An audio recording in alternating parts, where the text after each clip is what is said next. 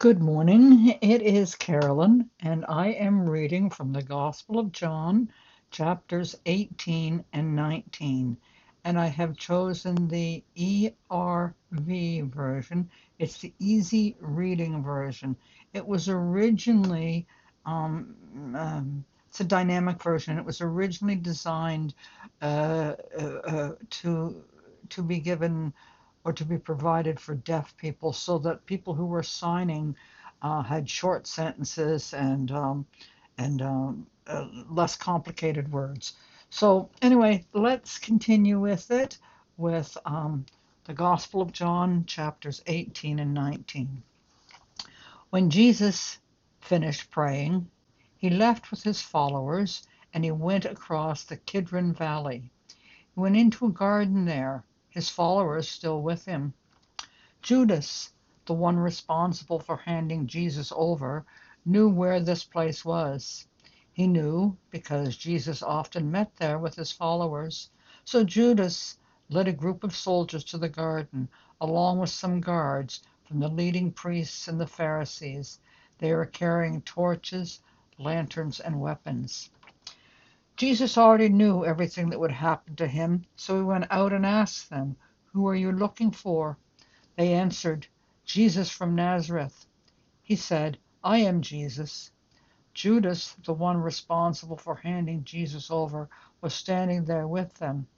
When Jesus said, "I am Jesus," the men moved back and fell to the ground. He asked them again, "Who are you looking for?" They said, "Jesus from Nazareth." Jesus said, "I told you that I am Jesus, so if you're looking for me, let these other men go free." This was to show the truth of what Jesus said earlier, "I have not lost anyone you gave me." Simon Peter had a sword, which he pulled out. He struck the servant of the high priest and cut off his right ear. The servant's name was Malchus. Jesus said to Peter, "Put your sword back in its place. I must drink from the cup the Father has given me." Then the soldiers, with their commander and the Jewish guards, arrested Jesus. They tied him and brought him to Annas, the father-in-law of Caiaphas. Caiaphas was the high priest that year. He was also the one who had told the other Jewish leaders that it would be better if one man died for all the people. Simon Peter and another one of Jesus' followers went with Jesus. This follower knew the high priest, so he went with Jesus into the yard of the high priest's house. But Peter waited outside near the door. The follower who knew the high priest came back outside and spoke to the gatekeeper. Then he brought Peter inside. The girl at the gate said to Peter, "Are you also one of the followers of that man?" Peter answered, "No, I am not." It was cold, so the servants and the guards had built a fire. They were standing around it, warming themselves, and Peter was standing with them. The high priest asked Jesus questions about his followers and what he taught them. Jesus answered, "I have always spoken openly to all people. I also taught in the synagogues and in the temple area. All the Jews come together there. I never said anything in secret. So why do you question me? Are the people who heard my teaching? They know what I said." When Jesus said this, one of the guards standing there hit him. The guard said, "You should not talk to the high priest like that." Jesus answered, "If I said something wrong, tell everyone here what was wrong. But if what I said is right, then why do you hit me?" So Annas sent Jesus to Caiaphas the high priest. He was still tied. Excuse me. Simon Peter was standing at the fire, keeping himself warm. The other people said to Peter, "Aren't you one of the followers of that man?" Peter denied it. He said, "No, I am not." One of the servants of the high priest was there. He was a relative of the man whose ear Peter had cut off. The servant said, "I think I saw you within the garden." But again Peter said, "No, I was not with him." As soon as he said this, a rooster crowed. Then the guards took Jesus from Caiaphas' house to the Roman governor's palace. It was early in the morning. The Jews there would not go inside the palace. They did not want to make themselves unclean, because they wanted to eat the Passover meal. So Pilate went outside to them and asked, "What do you say this man has done wrong?" They answered, "He's a bad man. That is why we brought him to you." Pilate said to them, "You take him yourselves and judge him by your own law." The Jewish leaders answered, "But your law does not allow us to punish anyone by killing them." This was to show the truth of what Jesus said about how he would die. Then Pilate went back inside the palace. He called for Jesus and asked him, "Are you king of the Jews?" Jesus said, "Is that your own question, or did other people tell you about me?" Pilate said, "I am not a Jew. It was your own people and their leading priests who brought you before me. What have you done wrong?" Jesus said, "My kingdom does not belong to this world. If it did, my servants would fight, so that I would not be handed over to the Jewish leaders. No, my kingdom is not an earthly one." Pilate said, "So you are a king?" Jesus answered, "You are right to say that I am a king. I was born for this, to tell people about the truth. That is why I came into the world, and everyone who belongs to the truth listens to me." Pilate said, "What is truth?" Then he went out to the Jewish leaders again and said to them, "I can find nothing against this man, but it is one of your customs for me to free one prisoner to you at the time of the Passover. Do you want me to free this king of the Jews?" They shouted back, "No, not him. Let Barabbas go free." Barabbas was a rebel. Now, John 19. Then Pilate ordered that Jesus be taken away and whipped. The soldiers made a crown from thorny branches and put it on his head. Then they put a purple robe around him. They kept coming up to him and saying, "Hail to the King of the Jews!" And they hit him in the face. Again Pilate came out and said to the Jewish leaders, "Look, I am bringing Jesus out to you. I want you to know that I find nothing I can charge him with." Then Jesus came out wearing the crown of thorns and the purple robe. Pilate said to the Jews, "Here is the man." When the leading priests and the Jewish guards saw Jesus, they shouted, "Kill him on a cross! Kill him on a cross!" But Pilate answered, "You take him and nail him to a cross yourselves. I find nothing I can charge him with." The Jewish leaders answered, "We have a law that says he must die because he said he is the Son of God." When Pilate heard this, he was more afraid. So he went back inside the palace and asked Jesus, "Where are you from?" But Jesus did not answer him. Pilate said, "You refuse to speak to me. Remember, I have the power to make you free or to kill you on a cross." Jesus answered, "The only power you have over me is the power given to you by God. So the one who handed me over to you is guilty of a greater sin."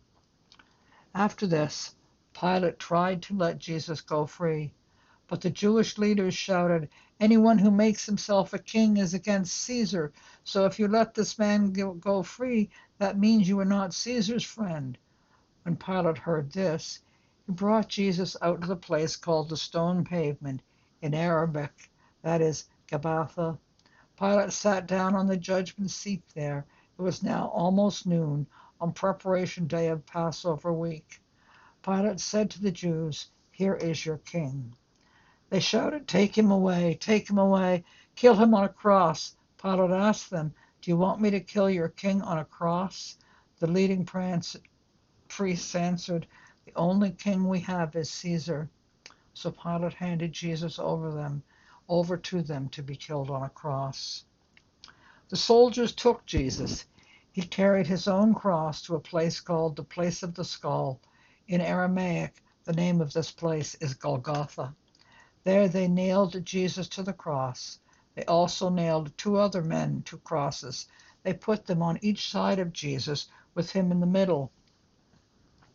Pilate told them to write a sign and put it on the cross. The sign said, "Jesus of Nazareth, the King of the Jews." The sign was written in Aramaic, in Latin, and in Greek. Many of the Jews read this sign because the place where Jesus was nailed to the cross was near the city. The leading Jewish priests said to Pilate, "Don't write the King of the Jews, but write, 'This man said, I am the King of the Jews.'" Pilate answered, "I will not change what I have written." After the soldiers nailed Jesus to the cross, they took his clothes and divided them into 4 parts. Each soldier got 1 part. They also took his tunic. It was all one piece of cloth, woven from top to bottom. So the soldiers said to each other, "We should not tear this into parts. Let's throw lots to see who will get it." This happened to make clear the full meaning of what the scripture says. They divided my clothes among them, and they threw lots for what I was wearing. Psalm 22:18. So the soldiers did this. Jesus' mother stood near his cross. Her sister was also standing there with Mary, the wife of Clopas, and Mary Magdalene. Jesus saw his mother, he also the follower he loved very much, standing there. He said to his mother, "Dear woman, here is your son." Then he said to the follower, "Here is your mother." So after that, this follower took Jesus' mother to live in his home. Later, Jesus knew that everything had been done to make the scriptures come true.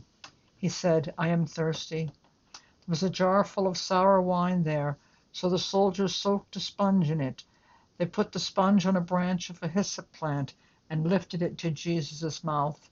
Then he tasted the wine and said, "It is finished." Then he bowed his head and died.